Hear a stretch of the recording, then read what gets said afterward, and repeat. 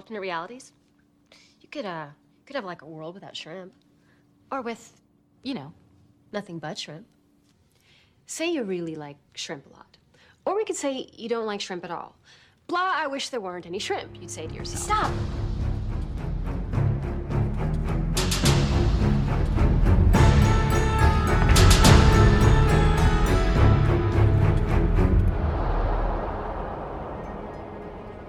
Welcome to Storybrooke, and so we're done with the Evil Queen for now. I mean, are we done with the Evil Queen? Because I remember how the Evil Queen plot resolves, and it hasn't happened yet. Does that really not happen until the end of the series? There's definitely a gap. This is the end of the Evil Queen as the big bad for this season. Yes, the Storybrooke crew has much bigger fish to fry now. Yeah. We're here to talk about Season 6, Episode 10, Wish You Were Here. This episode, I enjoyed it quite a bit, and, is this the kinkiest episode of the show we've ever had? It could be. I mean, just with all of the cuffing, and the master, and Emma calling David daddy. Yeah.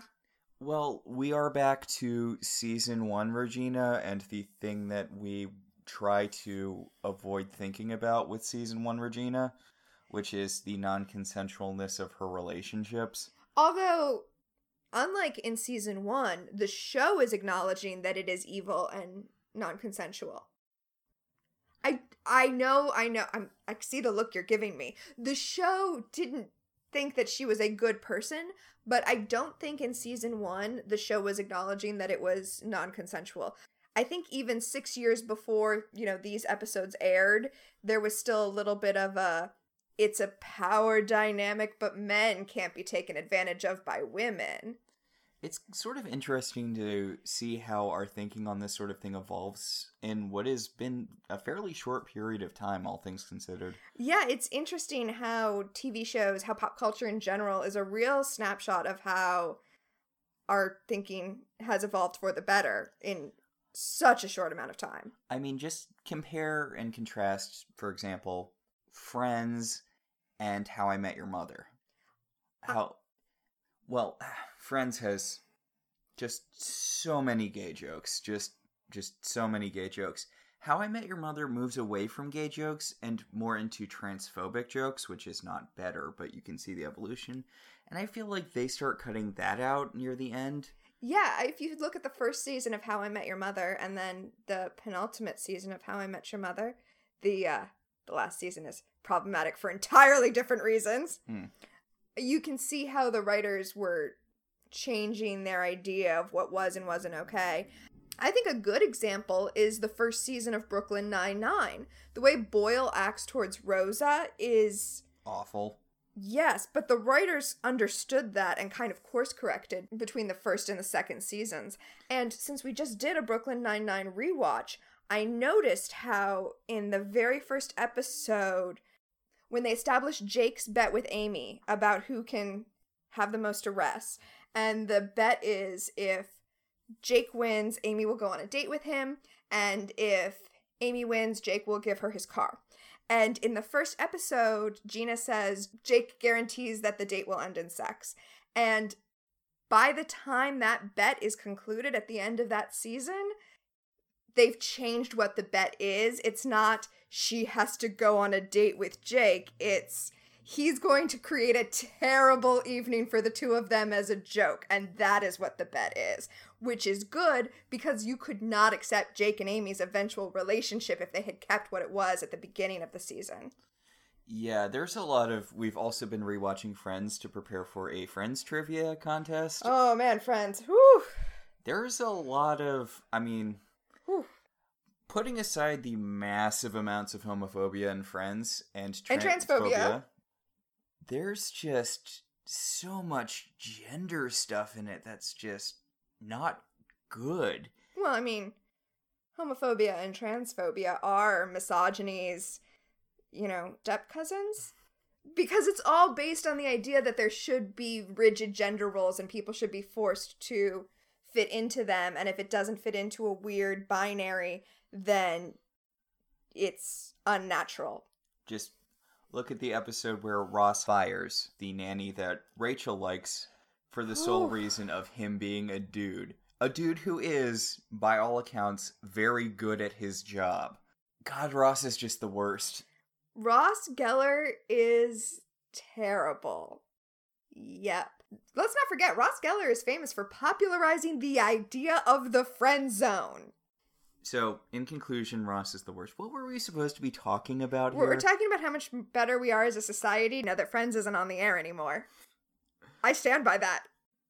We both love Friends, but it's got some major, major issues. And not that they can afford that apartment. It is explained in the show they can afford the apartment because they're illegally subletting it from Monica's grandmother who owns it. That is the worst criticism of Friends I see bandied around all the time. Welcome to Storybrooke. I'm Tina. And I'm Max. And today we're talking about Once Upon a Time, Season 6, Episode 10, Wish You Were Here. Are you going to cut all of that? No, I'm gonna... Okay. So... I really like this episode. I did too, which caught me a little bit off guard. This is the Wishverse episode. Yeah, it's the land of shrimp. Or, alternatively, the world without shrimp. Nightmare. So, as a reminder, Emma found the sword that was going to kill her in Gold's shop, and Aladdin's a genie now. Yes. The episode opens with Emma, Regina, and Hook going to Regina's vault to try to find something that can defeat the sword since it's destined to kill Emma. And Hook's like, why don't we just destroy it? And Regina's like, that's not how prophecies work. Hook. Also, wait, didn't Emma and Hook move all of Regina's stuff out of the vault last episode or possibly 2 episodes ago? You know what? I'm pretty sure they did, yeah. But they have to go to the vault, otherwise they wouldn't run into Evil Queen Regina mourning Robin Hood's grave. Is that the right mourning at his grave? Is that the right verb there? She's at his grave and she's sad. She's mourning at... Yeah, I think mourning at his grave. Okay. Seems weird. I feel like there should be a different word there. Mourning over his grave. Okay. Mourning around his grave. The point is that just as previous episodes have established that the Evil Queen is the same Regina who raised Henry and loves him, this Evil Queen is the same Regina who loved Robin Hood and felt the sting of his death. Although she's actually grateful for his death because it's what convinced Regina to let her out. Yes, the Evil Queen says that she too loved Robin, and Regina clarifies that while the Evil Queen loved Robin, Regina still does love him. Which is a pretty good distinction. I like that. Now, Regina pops a fireball into her hand, and the Evil Queen's like, remember, we're the same person. This might become relevant later in the episode, This might become relevant in like 5 minutes. Just in case you, the audience, forgot or are just tuning in for this episode, the reason that they can't just kill the Evil Queen is because Regina and the Evil Queen are tied together. So anything Regina does to the Evil Queen will happen to Regina. Although, for some reason, this didn't apply that one time she killed her, but Well, she didn't kill her. That's true. She crushed her heart and she turned to dust, but... But then the dust, like, reconfigured into the Evil Queen. Don't worry about it. Don't worry about it. So... The Evil Queen decides to take this moment to taunt Emma, because what are they gonna do? And she asks her how her parents are doing, Sleeping Beauty or Sleeping Daddy, which, yeah, number 1, ew. And number 2, not Sleeping Beauty, Snow White, but that's okay. This whole episode is confused that Snow White and Sleeping Beauty aren't the same person, because later on we're gonna see Princess Emma singing Once Upon a Dream. This is a big late game episode, because we get introduced to the Wishverse and we get introduced to Princess Emma. Oh, Princess Emma. We've been making jokes about Princess Emma since season 1. Princess Emma is amazing. I mean... She's the worst. She's amazingly terrible. Oh my god. So excited to get to this. Okay, let's keep going. So, Emma, enraged at the slight towards her parents / the weird phrasing of sleeping daddy, attacks the evil queen with a sword. She does the same sword swipe that Snow did with the fake Excalibur that David made for her. You're right, she does. She swings and then she realizes and pulls back kind of at the last second so that she only scratches the evil queen's face and then turns to Regina because, oh no, she might have accidentally just scratched up the face of the love of her life. But y'all, Regina is fine. Apparently this is some sort of magic sword. Yeah, this is a magic sword that can kill the evil queen but leave Regina intact. And the evil queen notices this. This episode gave Lana Parrilla the opportunity to do so many face journeys. Okay, so the evil queen notices this, and then Emma tries to stab her through the gut and she teleports away. Just like the very first episode. Okay, but Emma had a whole crisis of conscience leading into the whole Dark Emma thing. That one time she tried to kill Cruella. But it's okay to kill the evil queen because she's just part of Regina's personality given life. Yeah, the evil queen, as far as moral okayness with stabbing people goes, is not her own person. She's the evil part of Regina. So you can kill her with impunity to your, soul, because it's just like going to therapy, right? It's just like really aggressive therapy. Right? If I take medication for my anxiety, I didn't kill anxious Tina. I mean, I did, kind of, but I don't feel bad about it. Yeah, but anxious Tina isn't like a person who's sitting in our apartment. I don't know. Okay, but if I did some sort of experimental therapy, like in the Netflix show Maniac, and I took like a pill that turned my anxiety into a separate person that I then pummeled to death, I still wouldn't feel guilty about it. That's not exactly what happened in Maniac, but kind of. As Emma lunges to stab the evil queen's reflexes kick in and she teleports away. And we go from there to the title card, where the title image... Oh, man. The title image is a statue of David and Mary Margaret standing victorious, having defeated the evil queen. I mean, we don't know that second part yet, but that's what it is. Yeah. Here is my very important question. Mm-hmm.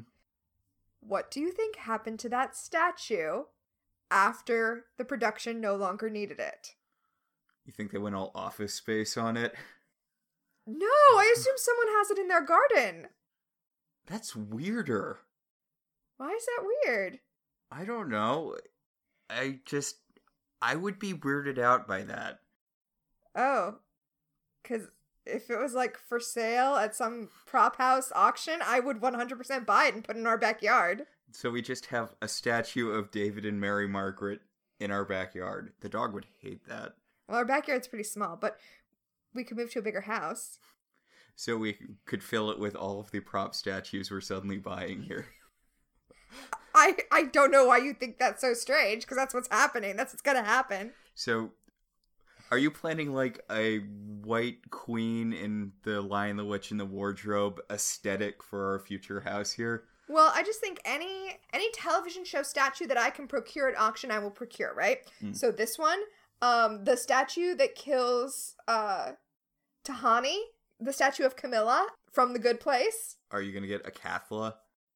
That would be amazing. I'm sure someone already owns a Cathla. I am sure that Sarah Michelle Gellar and Freddie Prinze Jr. have that in their backyard garden. So, the evil queen bamps to a back alley, which, weird safety place. Where is she staying now, even? Oh, yeah. Well, I mean, she's the evil queen. I assume that she can find a place to stay. There are a lot of empty houses in Storybrooke. So, Rumpel shows up and he's like, so the savior got my special magic person killing sword. Yeah, he's like, I was gonna be mad that Emma stole my magic person killing sword, but I'm really glad because that means she can deal with you and I can work on the plot for the back half of the season. And then Rumpel puts a magic cuff on her. Not a magic inhibiting cuff. Nope, just a tracking cuff that she can't remove. So, if Emma doesn't end up killing her, then Rumpel can do it himself. By the way, this is the same cuff he put on Belle a couple of episodes ago. It's so weird. There's a lot of weird stuff going on with cuffs in these episodes. He's got those cuffs. We've got Aladdin's cuffs that turn him into a genie. I guess it's just those two. Yeah, still. So David's like, so we can just use the sword to kill her, right? Let's go do that. Let's go kill her. And Emma's like, that's not really going to solve all of our problems. Remember, coma wife. She's right here, coma wife. Yes. Emma wants to be the one to go take care of the situation. She doesn't want it to be David. She doesn't want anyone else to go. She just wants it to be her. She reminds everyone that she is the savior, that this is her job. But Henry doesn't want her to do it because she had the vision with the sword, and how does she know that the evil queen isn't going to disarm her and kill her with her own sword? And nobody says the most obvious thing, which is, there is no way the evil queen would wear a tacky cliche hood like that. Also, Emma, other people are allowed to do stuff on this show. Like, you haven't taken care of that many big bads. Zelena was the one who took care of the last one. Zelena. I don't know. It really does feel like it's Emma's responsibility to kill the evil queen. Or maybe Regina's? Maybe it's Regina's responsibility? I would say it's Regina's, or even arguably Snow's, because Snow's the one who grabbed the person-splitting potion and gave it to Regina. See, I was thinking it's Emma's responsibility not because she caused it, but because she's the one who loves Regina and needs to save her by killing the evil queen. Mm. So really, it's Emma or Henry's responsibility. They're the ones who love Regina. So Regina, speaking of, offers to go with Emma to confront the evil queen, and Emma's like, no, you need to stay safe. Remember, we had this giant thing about how Henry needs to have at least one living mom. Also, they're gonna fight the evil queen, and they don't say it, but what if the sword isn't enough and they have to do other damage to her to restrain her or something, and then that's gonna hurt Regina, and then that's gonna distract everyone? Although, this bothers me because really, Regina should show up and then just stab herself in the thigh to distract the evil queen so Emma can snickerty-snack her head off. Well, I mean, Regina should be watching this all go down through a mirror and stabbing herself in the thigh, so that, yeah. There is so much she can do, and we know she's fine with... We already had a sequence where she took out her own heart and squeezed it to cause the evil queen pain, to stop the evil queen from killing Zelena. Jesus Christ. What's happening on this show? It just seems weird to be going into this battle and purposely depriving yourself of, let's be clear, your biggest non-Emma gun. Okay, serious question. Was this just to save money so they didn't have to have both evil queens on screen at the same time? I mean, probably. Also, why? Why would she bring David and Hook? I mean, they're the most competent people around her. No, they're terrible. And why would you go into a fight bringing hostages for someone to use against you? Yeah. They are actively not helping by being there. It's funny, Henry would probably be a better hostage as far as we'll see later in this episode, as far as making Emma do things. But he's also way more competent. Well, I mean, Henry is also someone they know the evil queen won't hurt. Although it might go both ways. Henry might have a hard time hurting the evil queen. Mm. Really, I'm coming back to, this is why Emma has to be the one to do this. She is the one person who has enough love for Regina to want to do this, and kind of the ability to stab her without hesitating. Mm.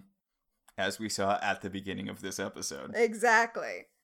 So, Emma, Hook, and David are doing the Buffy opener power walk down the street. It is super foggy in Storybrooke tonight, y'all. Yeah, it's suddenly all Silent Hill here. They hear a woman crying for help from Granny's, and it's Jasmine. We might have forgot it was Jasmine because she's barely been in this season. Yeah, it turns out that, well, they were, I don't know, getting their coats to go kill the evil queen. The evil queen decided that she had to take matters into her own hands, captured Jasmine, and stole the lamp. So now the genie, Aladdin, who is also Aladdin, is under her control. She makes a wish, and she calls Aladdin the Genie of Agrabah, which means that Sydney was the genie who used to live in this lamp, because he also referred to himself as the Genie of Agrabah. Okay, so we're still assuming that the genie that Aladdin and Jasmine knew is a different genie, though, even though they're both from Agrabah. Yes, but this is Sydney's lamp. Okay. Yes, that is my assumption. He is sort of wearing, I should have looked it up, he is sort of wearing Sydney's outfit. There are some changes. Oh, I didn't even think about looking that up. Huh. It's different enough. It is nice that Aladdin's getting an outfit. It feels like they've been kind of half-assing Aladdin. They've really been half-assing Aladdin. But honestly, if you don't have the courage of your convictions to do Aladdin in a vest with no shirt, you've kind of already written yourself into a corner. And this actor has, like, serious abs. He's got pecs for days. As his series of very plunging necklines indicate. You know, I don't have an answer. This show has a pretty serious problem with male shirtlessness in that it does not indulge in it as much as... we would like. I was going to say basically every sci-fi and or fantasy show does these days. Yes. I do have to acknowledge, because I've just realized, that I'm essentially complaining that they don't do a screen-accurate costume of Aladdin, when I previously complained about them doing screen-accurate costumes of the Frozen princesses and Merida, as opposed to doing takes on those costumes. Although I feel like Aladdin's look would have translated better to live action than those did. Yeah. His look's a lot less costumey. Aladdin's costume is 3 articles of clothing. It is a vest, it is pants, it is a tiny hat. A little hat. A baby Cable-esque hat. I wish Cable had kept wearing that tiny hat. It's really more of a fascinator. I wonder where it came from, because the Adventures of Cyclops and Phoenix drew very heavily from biblical-style art. So you're wondering where Baby Cable's hat came from? Yeah. Huh. Jean very clearly has a Mary thing going on in the way she dresses. She has, like, blue robes. I'm not familiar with this arc, so I'm gonna have to take your word for it. It was a mini-series about Cable's childhood. I mean, although if you're talking about mother and child and the mother's wearing Robin's egg blue robes, then yes, obviously that's a Mary illusion. I don't remember... She owns that color now. Yes. I also I don't remember Jesus having that little hat. Pretty sure Jesus didn't have a little hat. Is it meant to evoke a halo? I don't think so, because it's a little fez. Okay, we have to finish this episode, but when we're done, please do show me an image of that. I will. So, the evil queen summons Aladdin from the lamp, and Aladdin looks at her and he's like, God fucking damn it, really? He is so annoyed at this development. I love Aladdin in this episode, by the way. This is the best he's ever been. He warns the evil queen that wishes always come with a price, you know? He's one of those ironic genies, so watch your step. Yeah, he's like a Wishmaster genie where he's got a lot of wiggle room here, and he's gonna wiggle that room against her. Exactly. So the evil queen tries to make the safest wish she can, and wishes that Emma's wish from a few episodes ago to have never been the savior comes true. She makes the wish that Emma got her wish, and then Emma disappears. I really kind of wish it would...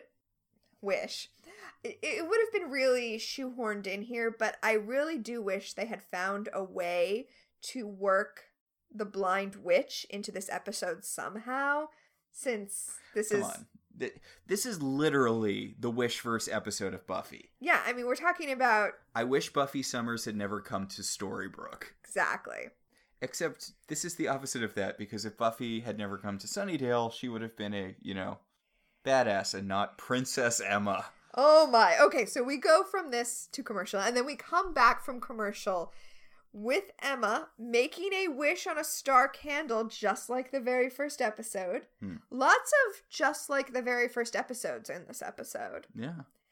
And when the camera backs up, we see that this is not Bounty Hunter Emma.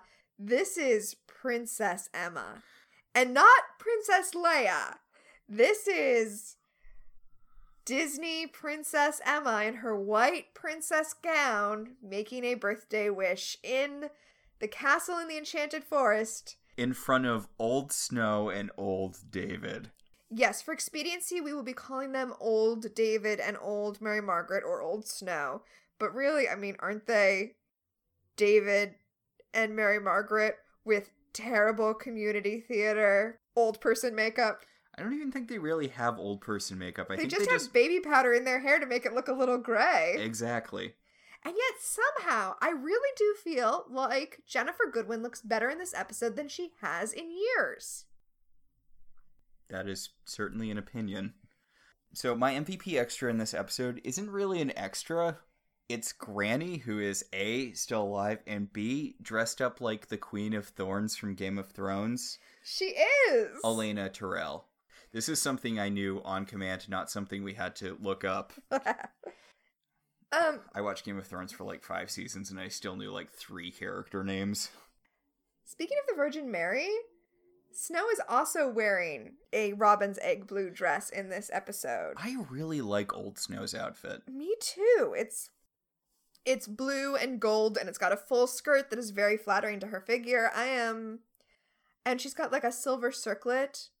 I'm really into this. Yeah. Yeah. So Emma, this is a birthday celebration for her? Yes, it is Emma's birthday, and she tells her old parents that last night she had a dream. She dreamt that the curse was not stopped, that instead she and her parents were flung to a bizarre world called Storybrooke, and that she was the savior and she had to fight to save them.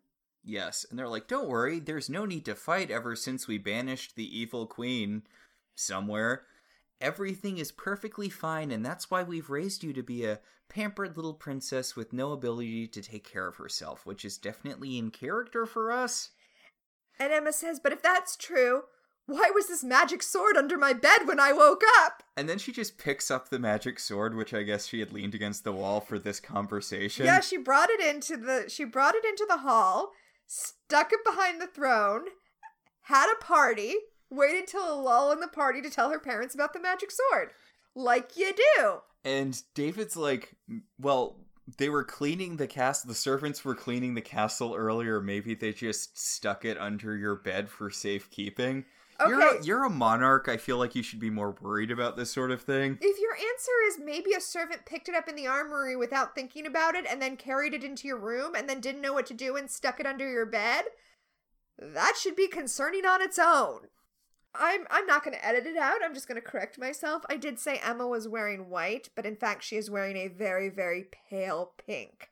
I feel like that has a different connotation, so I just want to bring it up. So before this conversation can proceed any further, it is interrupted by Henry, who is apparently having a knighting ceremony tomorrow. Yeah, he's 16, so it's time for him to go be knighted. All right, so Henry just sort of assumes the sword is for his knighting ceremony and everyone rolls with it. And he has a little embarrassing speech about how he's going to protect all of them as a knight of the realm. Hey, he's got, like, the mission, even though there is no mission to have because the evil queen has been banished forever. And apparently that got rid of all of the conflict? Yes. Okay. So... there is no war in Ba Sing Se. Yes. So Emma's like, your father would be so proud of you. And then she gestures to a giant painting of Neil. That just raises more questions! That does raise more questions. Okay, so she and Neil shouldn't have been contemporaries at all. Well, okay, I mean, it's a wish verse, so I guess the easy answer is, in this pocket dimension, Neil is not Balefire. Like, Neil is not Rumpelstiltskin's son, he's just some dude. Because that's the only way it would work. We know Rumpelstiltskin wanted to get his son in this universe because later he has a conversation with Regina about how she disappointed him by not launching the Dark Curse, and that was the only reason he created the Dark Curse. And Rumpelstiltskin is still imprisoned, so it's not like some other plan brought Neil to this world. Yeah, Neil should not have... well, he shouldn't have been in this world because that gets rid of Rumpel's motivation for wanting the Dark Curse to go off. But he also would have had no reason to return to this world. Right. Well, you know, all of these... this show is going to try really hard to tell us that none of these people other than Emma are real. So it doesn't matter how many of them die. Yeah, speaking of weird morality in mystically created people... yes, but because all of these people were created for the Wishverse, I guess we can assume that Neil was some other person who was created whole cloth for the Wishverse. If it's an imaginary universe, it doesn't need to have consistent rules, I guess. Well, if it's an imaginary universe, Neil could have been anyone. That's not what I'm so concerned about. I'm much more concerned that this infantilized version of Emma has a 16-year-old son. I'm also wondering why she named her 16-year-old son after the dad of the woman who was trying to destroy her parents. Okay, see, that is a much better question, right? Because New Neil could have been created and then memories of him implanted in everybody's brains like Dawn in season 5 of Buffy, because who cares? None of this is real. But some questions about where the name Henry came from would be a lot harder to write over. I guess there's only like 5 names in fake medieval England, so it's not too weird. Speaking of, by the way, last episode with that mysterious baby, you know, the baby that Rumpel was going to give to the Black Fairy. Right. I ended up doing a little research after the fact, and apparently its parents were Jack and Jill, presumably the ones who went up a hill. Did anything in the episode indicate that? No, I'm wondering where it came from. I'm guessing they were probably credited as that, maybe. Oh, no, that had to have, yes, it had to have been credited that way. Okay. But also, fun fact, it might have been an extra thing because I know we had Goldilocks in the best spa ever, the Three Bears spa. Yes. But apparently there's a featurette on the season 2 DVD that has Yvette Nicole Brown being Goldilocks in a TV show, Good Morning Storybrooke. Oh, yes. Someone sent us a link to that. And I feel terrible now. I don't remember which of you sent us that link. But thank you for that. Whoever did, like 2 years ago. I really appreciate it. So, anyway, you get the impression that Henry is not super happy with this incredibly peaceful country. He has this weird sort of resentful look as Snow and the others wander off. I wonder what they're trying to play at here. I don't know. It's almost like they want to show that Henry, being competent in Storybrooke, is also kind of competent here and knows that something's wrong, even though he couldn't possibly because he is a construct. I think we're leaning into older season tropes of competent meaning evil. Interesting. Because we don't get a lot of Wishverse Henry, but he definitely has issues he needs to work out from the little bits we see of him. Accurate. Back in Granny's diner, the rest of the Storybrooke crew is really upset that Emma just flat out disappeared. We're playing a lot of the blame game here. It's your fault from, Into the Woods. Yes. David blames Regina, and Regina blames David, and David blames Hook, and Hook blames Regina. This is not any of y'all's fault except the evil queen. I don't understand what's... Okay, whatever. I love how angry David gets at Hook. David's like, you should know what Emma would wish for if a genie was around. You live with her. And Hook's like, we barely have any free time at all because we're always dealing with fairy tale shit. Yeah, Hook's like, I'm sorry, we don't sit around talking about genie contingencies. Which is something I feel like most people actually do. Yeah, also they really totally should have. That actually reminded me of a later season Buffy episode where Dawn gets everyone trapped in the house because she made a wish at Halfrick that no one could leave. And then once it's all sorted, Buffy's like, I thought we told you never say wishes out loud, as though that's a thing that they discuss and plan for, which I kind of loved that detail. Yeah, well, because she's like, what did we talk about? Making wishes in front of strangers, which is a good thing because you hang out with Anya and you know what happens. Exactly. So, Regina comes up with an idea to... throw a punch back at the evil queen? Yes, according to Regina, the evil queen has landed a lot of punches today, but she may have just figured out how to throw one back. Because somewhere during the course of this argument, someone pointed out that Regina and the evil queen are the same person. Okay, so they're doing that thing people only do on TV where then Regina takes off without telling anyone her plan.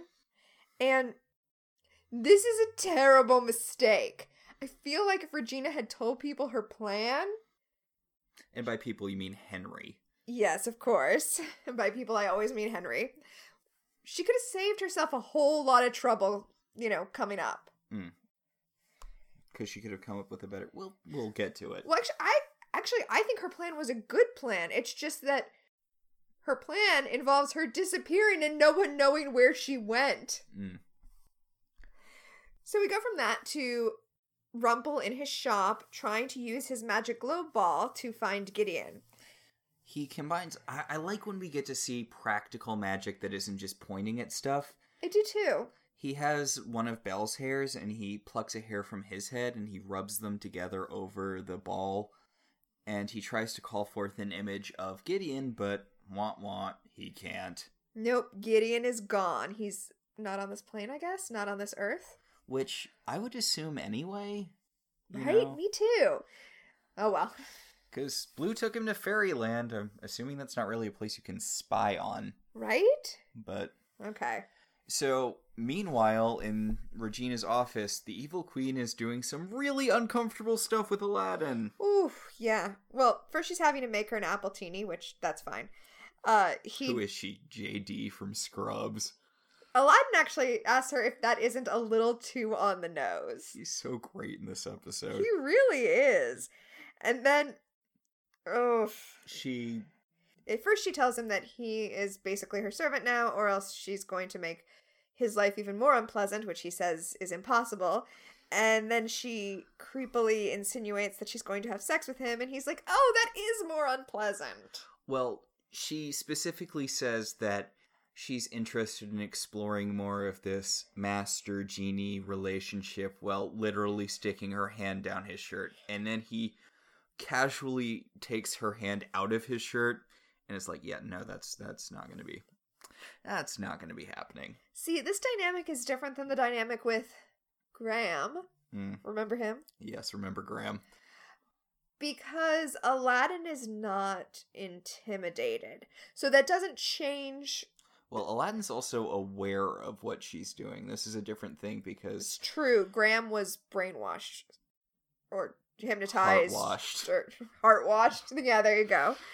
That doesn't change the fact that the evil queen's insinuations are in fact evil, but it does, to me at least, make the scene less uncomfortable because I'm not concerned about Aladdin. I'm not concerned about his ability to protect himself. Also, she does back off. I mean, she still makes insinuations later in the scene, but she does physically back off after he removes her hand. Yes, and his response is essentially to just roll his eyes at her. I also think that she doesn't actually have that much control over him. She has 2 remaining wishes, but everything else he's doing seems to be... It doesn't seem like he's compelled to do it. When he makes her the martini, the appletini... He says, is this your wish? Which he's trying to work it in subtly, and she's like, I see what you're doing there. Yeah, she says, no, it's just a request, not a wish. And... I mean, I don't think there's anything in the way genie master stuff works that obligates him to actually do this other than, as you said, him trying to trip her out into accidentally making a wish. So I think that's the other thing that makes this less uncomfortable than the scenario with Graham. Yeah. It's a situation where he's not exactly without power. Yes. Like, he is under her control, but he's also... Well, I mean, was that not the entire point of Disney's cartoon Aladdin? That the genie has phenomenal cosmic power, but also this incredibly major constraint, and that when you have a genie, you essentially have a tiger by the tail? Or, to a lesser degree, the Wishmaster movies. Yes. Although he took to a lesser degree, the Wishmaster movies. He took some pretty big liberties with the wishes in that. I always just go back to the one where he's chasing the girl, and the girl's like, I wish I had a place I could hide, and he teleports her into a cage full of rats. That's not a place you can hide. Yeah, although she should have said she wished she was safe. Why doesn't anyone in a Wishmaster movie ever do that? You know what the main heroine wishes for to stop him? What? I wish you had a heart? No, that would have... Well, he probably would have just taken hers. That's how Neverending Story Part 2 ends. Oh, God. No, she wishes that the Archangel Michael shows up to defend her. And does that work? Ish, yeah. I mean, they end up winning at the end. But I was reading a review of the movie, and the guy pointed out, he's like, A, why doesn't anyone ever just wish, I wish you would go away without hurting anyone? Or 2, if you're going to wish for the Archangel Michael, why not just go all in and say, I wish God would show up and kick your ass? Yeah, it's a weirdly specific and not the most... That's a weird wish. That's a weird wish. Is Michael even the angel you'd go to for that sort of thing? Yes. Is Is Wishmaster like secretly Christian propaganda? It's not very good Christian propaganda if it is. I mean, it So has... possibly? Yes, possibly. You know, like those movies where the guy's trying to plow down a church that nobody goes to anymore to build a community center or housing for low-income families, and the movie doesn't really go into why it's bad that I mean, obviously he's plowing down a church that no one goes to, so it's bad. Well, it's like Last Ounce of Courage, where the hero is the guy who runs the food shelter with like the big crosses and stuff in it, and the villain is the evil ACLU lawyer who's not letting him put Christian stuff on public land. And it's like, okay, well, the ACLU lawyer isn't working on his own. There's a person who felt like you, as the mayor, putting Christian stuff on public land indicated that he was lesser as a citizen. There is some, especially because the mayor is like, no one was upset. Really? Really? Because someone called the ACLU. Oh, did you just mean none of the people that you care about were upset? Because guess what? When you're an elected official, you represent all of the people. Yeah. Well, a lot of those movies have difficulty with that sort of thing. There are a lot of Christian movies that have unintentionally sympathetic villains. Well, I mean, those movies aren't for us. Let's be fair. They're not, but like, the villains are sympathetic to us, but if you asked the filmmakers about that, they would say that is because of the villainous that resides in our own hearts. Like, specifically you and I, not you, the general public. But, like, in ChristianMingle.com, the movie, it might just be called Christian Mingle, the movie, but in it, the love interest is so awful to the main character for the whole movie, and we're supposed to be happy when they get together in the end? Also, she believes in Jesus, decides she wants to date a Christian boy, and is actively trying to learn more about the Bible and Christianity, so I don't know at what point she's not Christian. Yeah, he gets mad at her for lying about being a Christian, and she's like, but... Because he finds Christianity for Dummies in her backpack.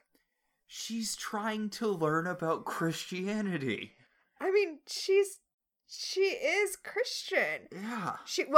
The fact is, she's not evangelical, so... Yeah, he gets mad at her later in the movie when she's going to the Christian church where they aren't assholes.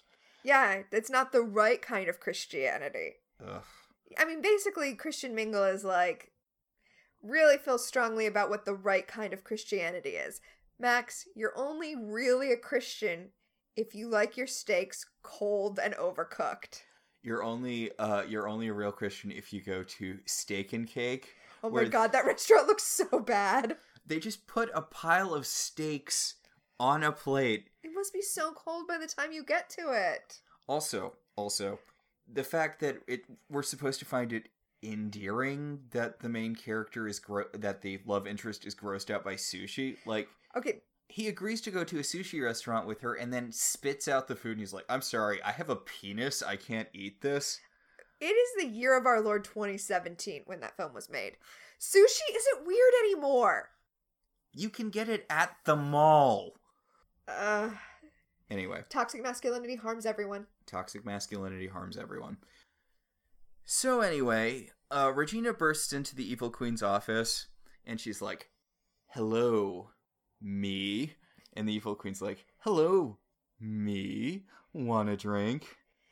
Yep. And the Evil Queen starts talking about how, you should thank me. I got you everything you ever wanted. I mean, she did. She's like, look, I got David and Snow apart in this, like, twisted curse where only one of them can be awake at a time. And I sent Emma to a pocket dimension where she's not going to bother us anymore. You're welcome. What can I say except you're welcome? Exactly. I mean, I feel like the Evil Queen is making a very good point here that the reason all of her schemes have failed in the past is because she was too good. And honestly, she got things done in a shockingly fast amount of time once she had her evil part separated.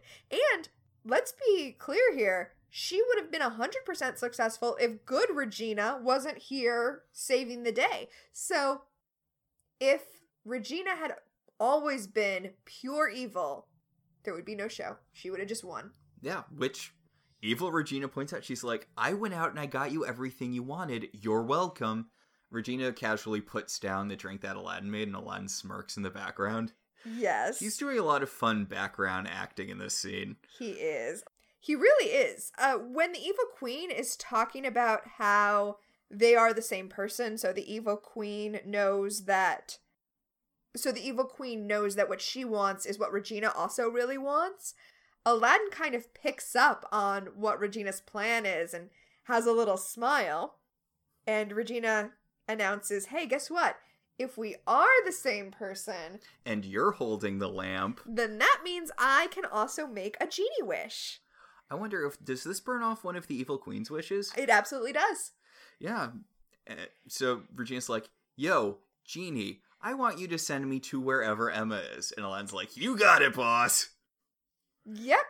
And Regina is transported to the Wishverse, to the forest of the Wishverse, which I feel like was definitely Aladdin making sure that she was safe by not transporting her to, like the middle of the castle. So she immediately encounters the dwarves and is way more cheery than we have ever seen Regina being around the dwarves. Even in her good form. Even in her good form, she's at least a scotch racist towards dwarves still. Right. Fantasy racist. Right. Well, she runs to the dwarves and she's like, hey, it's me, Regina, not the evil queen, because I'm different. And they do not buy it and run off to warn Snow and David that the evil queen is back. So, Snow just straight up doesn't go by Mary Margaret in this world. No, I mean, why would she? Yeah. But David still goes by David. It's his name. It is his... Well... Yeah, all the stuff with James still happened. Yeah, it's just... When did Snow find out that his name was David? I know they had the sort of joke scene in season 2 with the giant, where they were acknowledging the fact that David's name was massively inconsistent. I'm not entirely sure when she learned his name was David. And we had that weird thing where, I know it's season 1 and continuity is always fuzzy near the beginning of shows, but that thing where Cinderella was calling him James at that party. Yeah. Huh. Well, we can't really talk about that because we have to talk about the giant marble statue in the middle of the clearing. You mean the giant marble statue of David and Snow that commemorates, on this spot, Snow White and Prince David heroically defeated the evil queen. That is correct. That is some serious editorializing statue. Especially because we have learned that the evil queen was defeated by the fairies, which just raises the question, why didn't the fairies defeat the evil queen the first time around? Right, in our timeline? But Regina, marveling at this hideous statue, is interrupted by Princess Emma. Oh my god. Skipping through a field of flowers. Picking daisies. Picking daisies while humming Once Upon a Dream. Yes, she's picking daisies presumably to make into a daisy crown. God. Yes. And Regina comes upon her and just... Lana Priya's face journey here. She's like, what the fuck is going on? Yes, and... Princess Emma hides behind a tree. She's like, what are you doing here? My parents banished you. Oh. And Regina's like, oh my god. And she tries to explain things to Emma. She tells her, you're in a wish dimension. Actually, we're friends. Actually, we're co-parents. And Emma's like, I don't believe you. Oh. Now, Emma is a charming, always. So when Regina tells her that she's the savior and that they need her back, that's when Emma starts to believe her. When Regina tells her that she's special, that's when Emma starts to think she might have something. This scene, however, gets interrupted when Snow shoots an arrow at Regina, obviously missing. And Regina turns around and she's like, David? Snow? And David's all, you will address us as your majesties because we rule this kingdom now. And Regina just epic eye rolls. David, you're a shepherd. Calm down. You're like a consort. Right? Like, if Snow made that demand, that would be one thing. But you need to slow your roll. And Regina is just completely dismissive. She's like, She tells them, you guys aren't real, and then just turns back to talking to Emma. Yes, David has his sword out, and Queen Snow has her bow, and Regina is just straight up ignoring them. She's like, you guys are hallucination, a piece of bad cheese. And She also laughs at how old they are.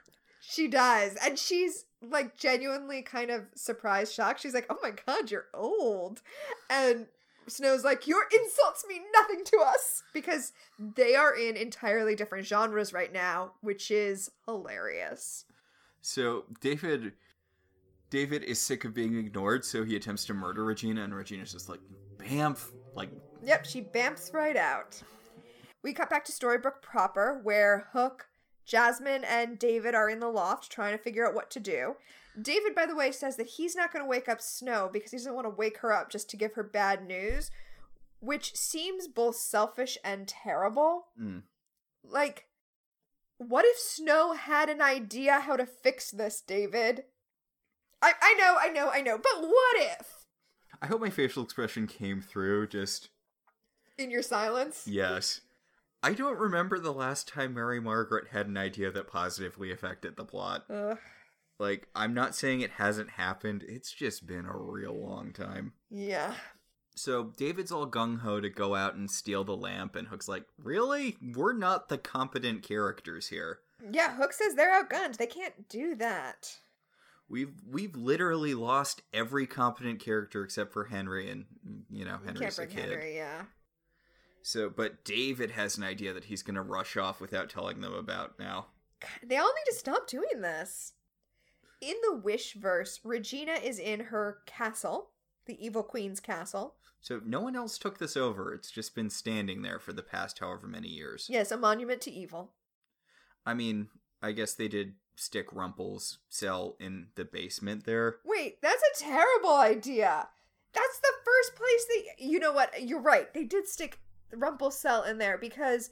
While Regina is wandering around, she hears Rumple rattling about in his cage and goes down to have the conversation with him in the next scene.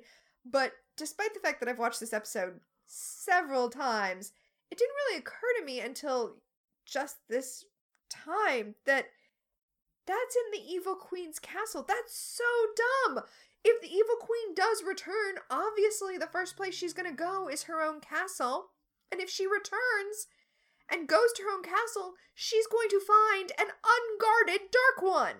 Yeah, so you're just making more problems. You're making yourself a problem sandwich there. So Regina goes down to Rumple's cage and finds an unguarded Dark One. It's a 1-point failure system. It is. So Rumple tries to do a jump scare on her, and she's like, oh my god, really? Really, a jump scare, Rumple? This scene is like the previous scene where Regina is in one type of story and Rumple is in another. Rumple is like, how dare you return my apprentice after you failed me? And she's like, yeah, that was the other queen. She's like, shut up. I've got this whole other thing I need to do. I don't care about what bullshit fake history you're remembering. Also, I'm from a different dimension. In my dimension, I succeeded, so... And guess what? Your son still died. Yeah, she also tells him that he's not real, but that she does need his help. She needs a bean to get back to, you know, Storybrooke proper. I guess you can teleport out of subdimensions. I guess, yeah, when we were watching this episode, I was really concerned with the idea that you could take a magic bean out of a Wishverse. If you take a magic bean, aren't you just in another part of the wish? Like, aren't you still trapped in the reality where you're in a wish, but you've expanded the pocket dimension to include Storybrooke, like the ship in a bottle episode of Star Trek The Next Generation? Oh, I thought you were going to do the Rick and Morty thing with all the fake alternate realities. No, I meant an actual science fiction show that was one of the shows that was referencing. Ooh, dang.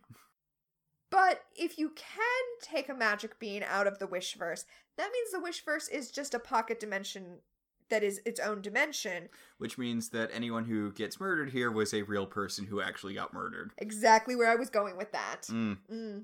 Which would imply that this is using Buffy Wishverse rules, where it just brings you to a universe where the circumstances are. Like, if the wish is grand enough to alter reality, then it just brings you to a different reality. Okay, see, I don't actually think this is Buffy rules where it brings you to a different reality. I think this reality was created by the Wish, like in the Buffy episode Superstar. Yes. But, well, which was created by a spell, not a wish.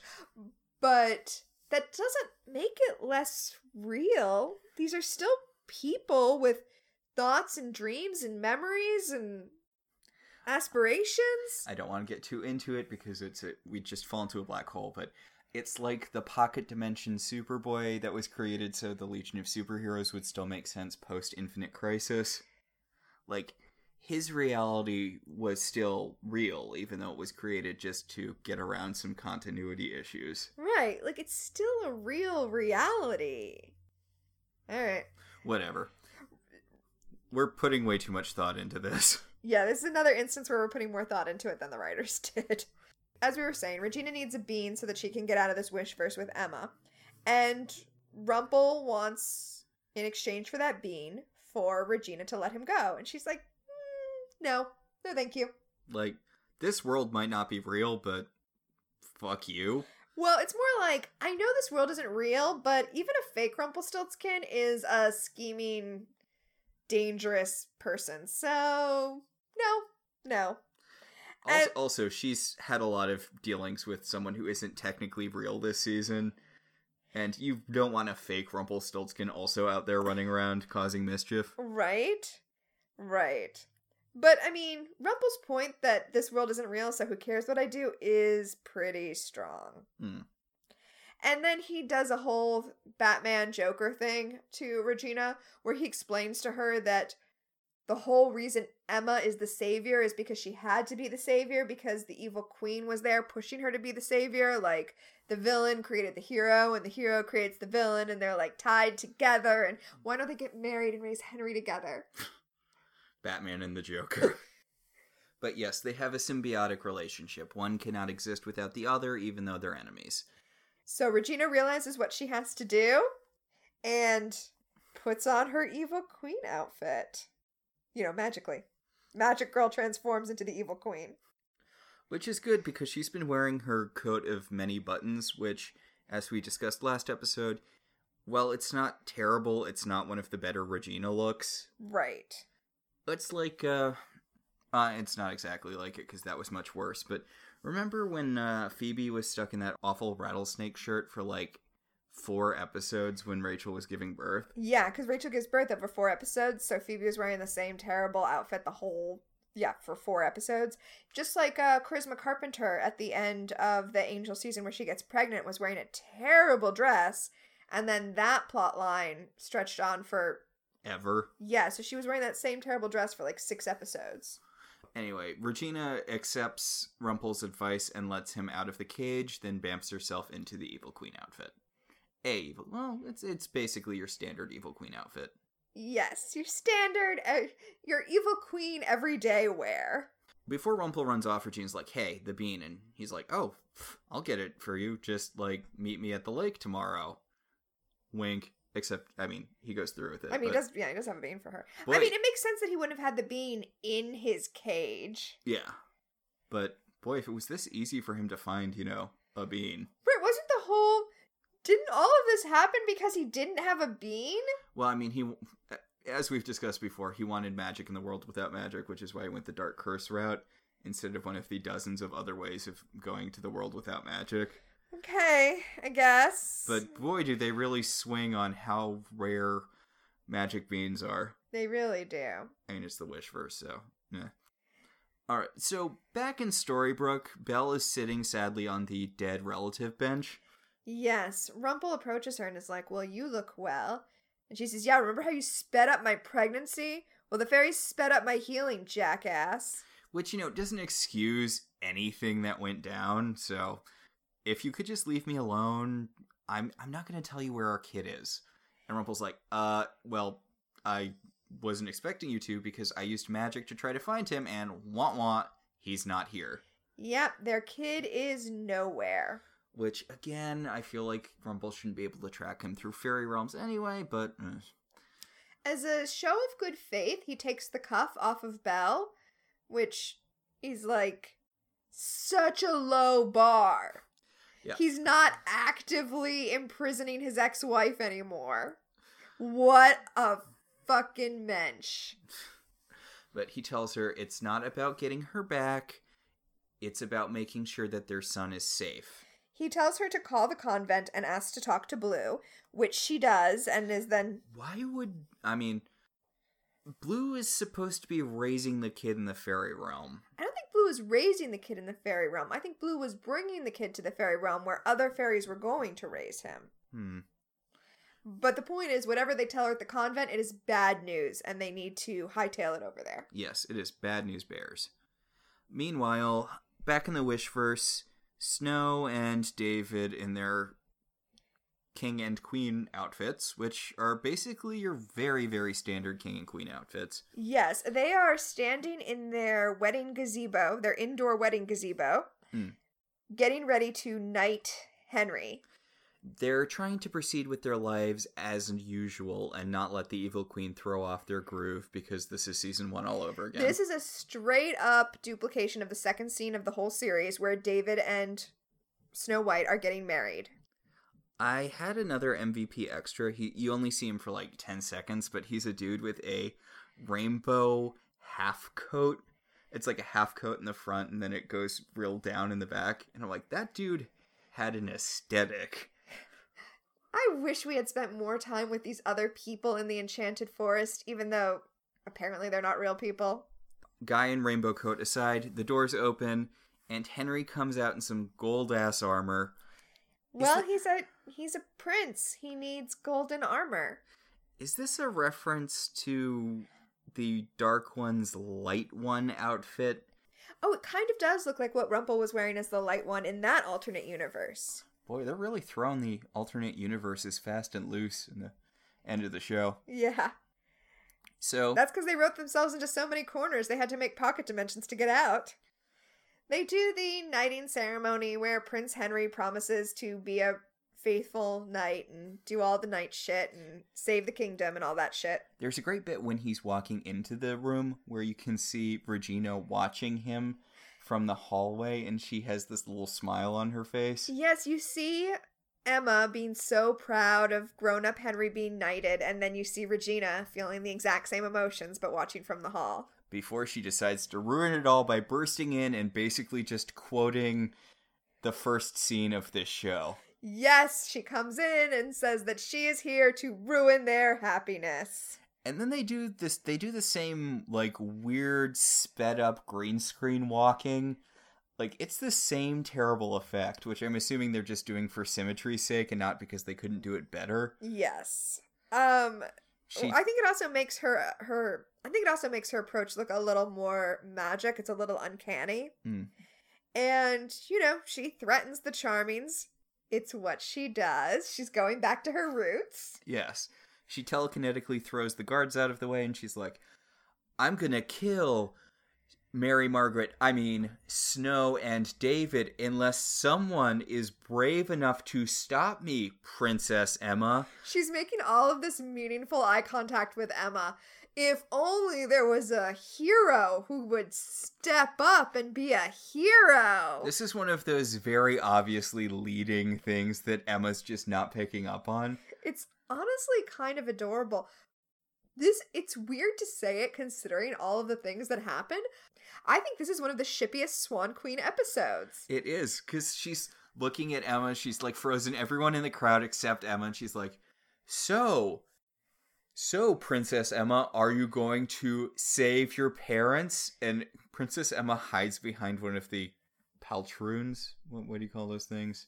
The gazebo pillars. Columns, the gazebo pillars? I don't know. She hides behind one of those, and the evil queen's like, she rolls her eyes, and she's like, all right, if someone can work up their bravery, I'm taking the queen and king to my castle where I won't do anything to them as long as a hero shows up at some point to stop me. She obviously thought that Emma was going to step up there in the throne room, but since that doesn't happen, she bamps David and Mary Margaret with her back to her castle. Leaving detailed instructions to Emma where to find them. It's so cute. Like, does nobody realize how Like, is nobody else like, what is... You know what it reminds me of? The episode of Brooklyn Nine-Nine where Doug Judy is holding everyone hostage and then Jake shows up and they're best friends. How come no one else in the kingdom is like, okay, obviously Regina and the princess have some sort of history. There's a lot of subtext happening that we do not understand. And she's just playing such softball. Oh, it's adorable. It really, really is. We go from that to Storybrooke proper, the police station, where Hook and Jasmine are waiting for David, who is late, which is weird. They don't really explain what happened that made him late. We just see that, and then we cut to where David is, which is the mayor's office, where he is confronting the evil queen. I love this. He throws a sword at her and says, "Pick it up." She says, "Why? You dropped it." It's great. And he's all like, "Fight your own battles for a change, you snake," which... I've never called you a snake before, but I think it's important that we establish that you are a snake, much like Rumple is a crocodile for some reason. Is this an Aladdin reference? Anyway, he fights with the evil queen for a few seconds before it's revealed that he was just trying to distract her long enough to get behind her and grab the genie's lamp. Honestly, this is embarrassing for everyone. It's embarrassing that David's plan was bum rush her and grab the lamp, and it's embarrassing for her that worked. It's also embarrassing. He grabs the lamp and he's like, "Now I have the ability to stop you," and she just lets him rub it. Really? You have a sword. He gave you a sword. He's not magic. Stab him. He gave you, not just you have a sword, he gave you a sword. You have magical powers. You could telekinetically throw him into a wall. You could set him on fire with your mind. You could do so much stuff to stop him, but she just stands there and lets him rub the lamp. Superheat the lamp so that he can't rub it. It is kind of great, though. He rubs it, and Aladdin comes out, and he's got a lot of L'Oreal wind when he comes out. Yeah, he comes out like a freaking supermodel. It's gorgeous. And then he turns to David and says, "Ooh, are you my master now?" Yeah. And David's like, "Yes, Aladdin. Yes, I am." It's pretty kinky, y'all. It's pretty kinky. And he's just grinning like... They both seem very excited about this change of circumstances. And you know what? Good for them. As long as everyone's consenting, you should be able to rub whatever lamps you want. Yes. And the evil queen's like, "Okay, David, think twice. Remember, all wishes come with prices."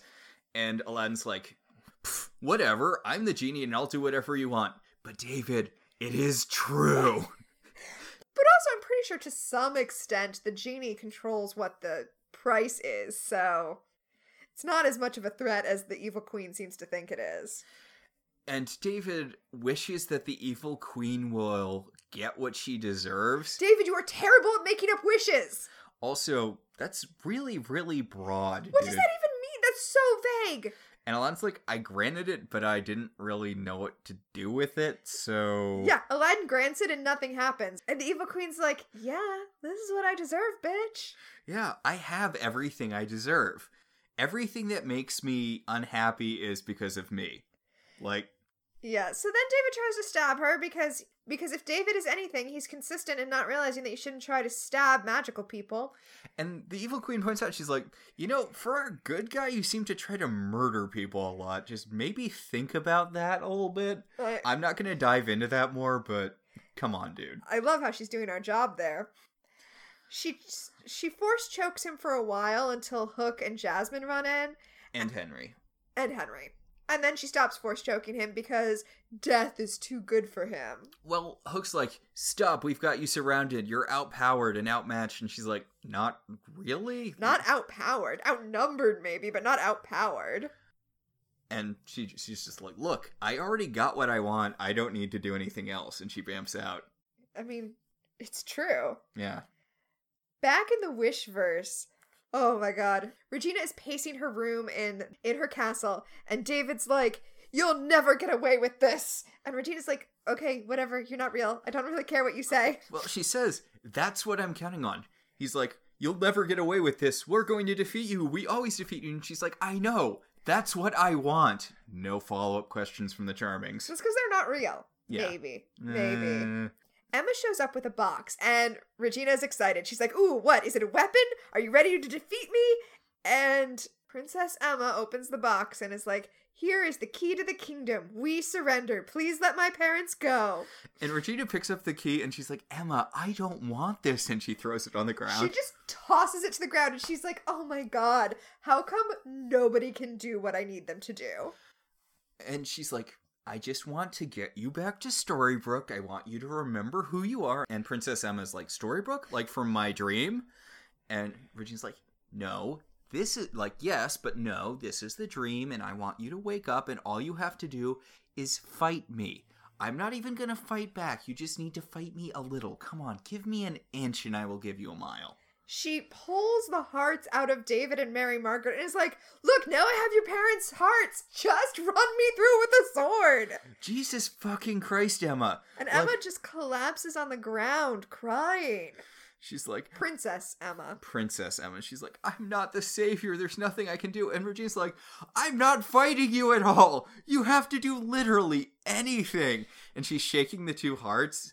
And I feel like this is an accident, honest to God. It's true. She does eventually crush the hearts. And David and Mary Margaret just flop over in kind of a funny way. It's like so dark and funny. But no, I think you're right. I think she's just shaking them in aggravation and accidentally crushes them. And Emma's just crying and Regina's like, they're not her real parents. Seriously, I was giving you every opportunity. Why can't you just fight me? The fact that everyone is feeling so much drama right now and the evil queen is like, oh my god, can we just get this done? The juxtaposition is so beautiful. It makes this episode amazing. But Henry shows up because in every universe he is the most proactive charming. Absolutely. Henry shows up and he's a knight now and he's gonna freaking kill the evil queen. And Regina's like, look, I'm not gonna fight you, Henry. If this is something you feel like you need to do, even a fake version of you, so be it. And Henry, who's apparently been taking knight lessons from David, double-handed throws his sword at Regina. I mean, I'm not a swordsman, but I'm pretty sure that's not how you sword. Yes, swords are not projectile weapons. I mean, other than in the world of Once Upon a Time. Now, Emma, who could not stand up and be a hero to save David and Mary Margaret's life, is absolutely able to snap out of it, remember how to do magic, and freeze time to save her one true love, Regina. Yes, she freezes the sword in midair, and Regina's like, really? I mean, okay, but really? Aw, Emma. And Emma's like, yeah, I remember, sorry, that was... God, this is just a whole thing. I'm so sorry about that. She's like, I am so embarrassed. Whoops. And she points out that seeing Henry about to kill reminded her of everything she never wanted Henry to be, which, what? But... Well, I think the more important part of her statement was that when she saw that Regina wasn't going to raise a hand against Henry, that's when she remembered Regina and Henry's relationship. Like, that's what snapped her out of it. Also, I know time is frozen, Regina, but maybe move out of the way of that sword that's frozen in midair. Well, Emma does pluck it out of the air because that's what she does. And I love how Emma comments. She's like, that got kind of dark, didn't it? Yeah, Emma's really meta right here. And Regina's like, yeah. You gotta do what you gotta do. It is a really meta moment. But Emma grabs the sword and says, let's go stop the real evil queen. Is this the magic stopping sword? Yeah. Yeah, it's the sword that can kill the evil queen without hurting Regina. Why'd that get brought over? I mean, I guess it doesn't matter, but... Was Emma holding it at the time? Emma was holding it at the time. Yes, Emma was holding it. So she must have been transported to Princess Emma's bed, and that's why it was under the bed. Yeah. Okay. Still seems weird, but whatever. Let's move on. So the evil queen is wandering around Storybrooke, and she's like, it's kind of nice when there's no one around. And then Grumpy... I feel you, evil queen. Yes. And then Grumpy and Sneezy run out of the diner, and she's like, ugh. And they're like, no, there's a portal in there. Run, there's a portal. And she's like, okay. And a mysterious hooded figure walks out of the diner. Oh my god, y'all. It's the hooded figure from Emma's vision. And he points at the evil queen and turns her into a snake in a cage. A snake? Just like David said. A snake Whatever. with a cuff in a cage. Okay. Yes. So, and this is basically the end of the evil queen being the big bad of this season. Yep, the big bad is this hooded figure now. We'll find out who he is in like 2 minutes. So, at the nunnery, abbey, what have you, convent, Belle and Rumpel show up to see that Blue has got the crap kicked out of her by someone. Yeah, she is messed up. And she tells Belle and Rumpel that she did what she could, but she couldn't fight the Black Fairy. The Black Fairy stole their child. I was going to say, as we will see later in the season, you had no problem kicking her ass in the past, but I guess she's been, I don't know, doing fairy CrossFit or whatever. The Yes. Black Fairy. She's been doing fairy Pilates. Yes, the Black Fairy's been doing fairy Pilates, and now she's totally capable of kicking Blue's ass. Absolutely. So, back in the Wishverse, Emma and Regina have shown up by the one beach in existence to get the magic beaten from, the Not Rumpel. from Not Rumpel, so they can go home.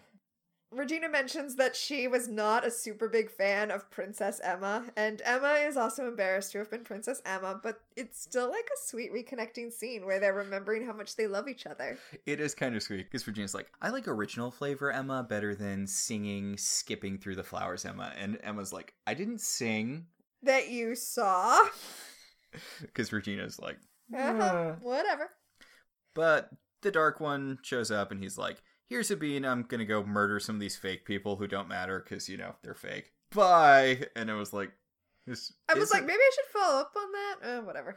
I was like, I don't feel morally great, but So, So, back in Storybrooke, David's standing over Snow's coma body, and he's like, is it actually a bad thing that I kill people all the time? Like, I've never really thought about it, but I murder a lot of people. And Hook's like, hey, don't worry about it. Shut up. I mean, basically, yeah, David has one moment where he thinks, maybe I shouldn't kill people. And then it passes. Yeah, Hook tells him not to worry about it, and then he doesn't. So, the rest of the Storybrooke crew, plus Aladdin and Jasmine, come in. With the lamp. And David's like, hey, this lamp is yours now, Jasmine. And Jasmine's like, really? You're giving it to me? And Aladdin's like, I feel like I should have some input here, but whatever. Aladdin and Jasmine ask him if he doesn't want to use it to break the curse before they leave. But he's like, yeah, I've done the monkey's paw thing. I'm not doing it again. We're done. We're done. So Jasmine takes the lamp. Aladdin gives his scarab brooch that symbolized being the savior to Henry to give to Emma if she ever comes back. And Jasmine wishes that they were back in Agrabah, and bye, Jasmine and Aladdin. Aladdin says, everyone says they're, goodbyes, but Aladdin's like, we'll be back for like 10 seconds in a couple episodes. But Jasmine references the Aladdin movie. She's like, do you trust me? And he's like, I get it, because that's the thing I said to you in the movies. Yeah. I missed that. Yeah. Oh, And then they bamf off to wherever the hell Agrabah is. So, I remember Jafar as being a bigger part of this season. Do you think you were thinking that because he's so big in Once Upon a Time in Wonderland? No, I think there's like one episode where they deal with him later this season. Oh, okay. I think that might be true. Because they went through all the trouble of casting an actual actor who's in actual movies and stuff. Yeah. So, Jafar is going to be pushed aside once more for the hooded figure who encounters Rumpel and Belle doing an awful rehash of their stupid relationship in Rumpel's shop. Oh, it's terrible because they're like, oh, we were both at fault. No, this is Rumpel's fault because he's an abuser. This isn't... Belle's like, oh, I should have realized that you weren't the one who sped up my pregnancy even though you threatened to do that very thing and magically trapped me. I don't know, but they're like, oh no, the Black Fairy has our son. And Rumpel's like, yes, and she probably has him in some realm of dark magic where time moves differently, so he'll be an adult when he shows up. And then we go back to the loft where Leroy shows up with the evil queen in the cage, which he somehow knows is the evil queen? Well, he was there when the hooded figure showed up. Oh, he saw it happen. Okay. So, He's like, oh no, this is terrible. And I'm like, is it though? Is it terrible? Or is it the answer to your problems? and he says, a hooded figure turned the evil queen into a snake. And David's like, that's probably the hooded figure that killed... That will have killed. That will have killed Emma. Did you see who was under the hood? Did you see who was under the hood? And Leroy's like, if I had seen who was under the hood, I probably would have just led with whoever was under the hood. But then the hooded figure enters Rumple and Bellshop, and it's Gideon. Oh, it's Gideon. He takes off his hood and he's like, hello, mother. Hello, father. It's very when Connor showed up in Angel. This has been such a reference-heavy episode, but... What are you gonna do?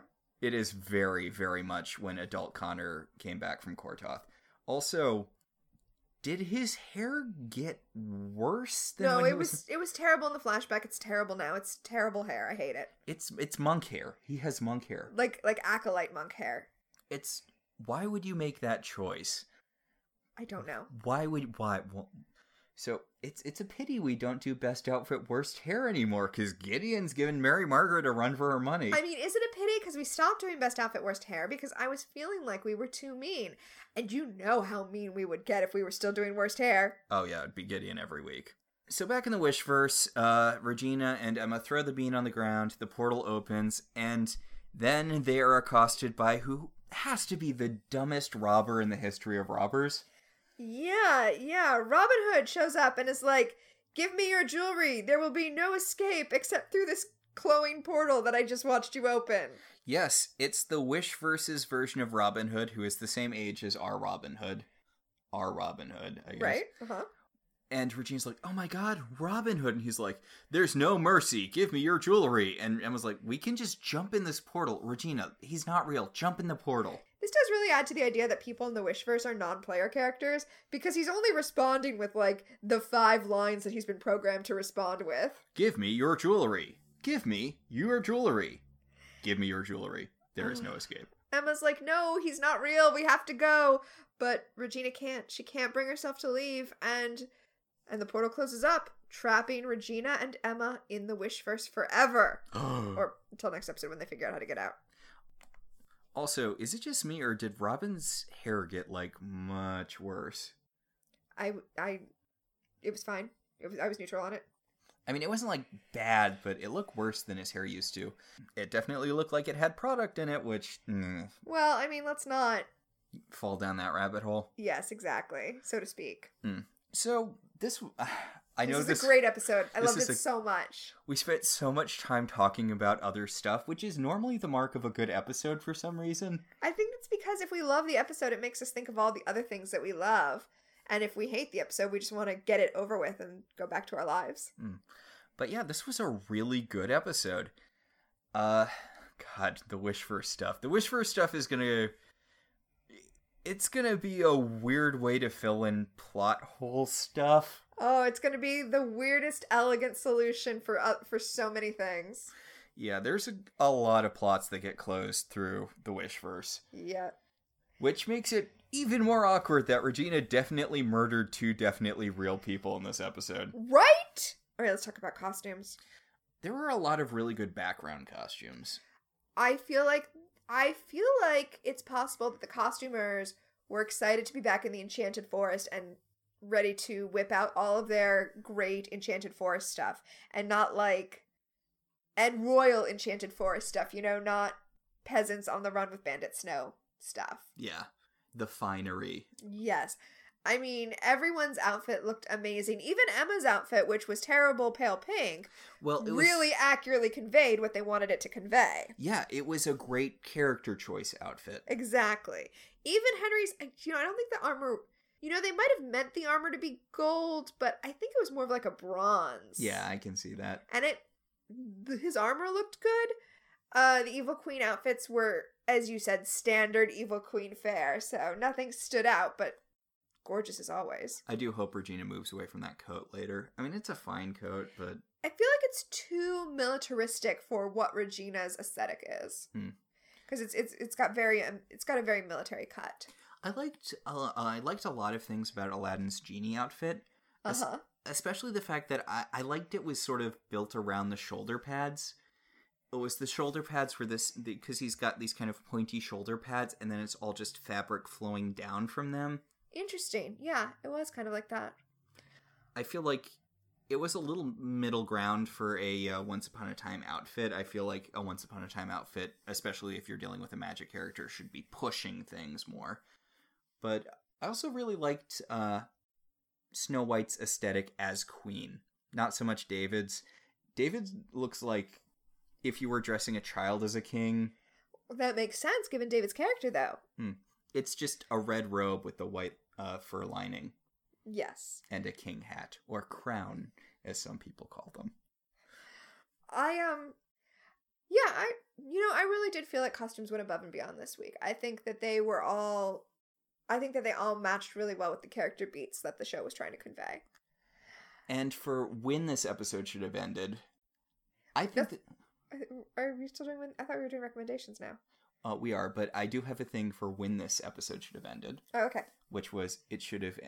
It's not really when it should have ended, but they should have just jumped in the portal. Oh, that's not so much when it should have ended as much as it's so frustrating that they didn't just do the thing. And this is... Okay, I'm sorry. I really don't like the Wish vs. Robin Hood storyline.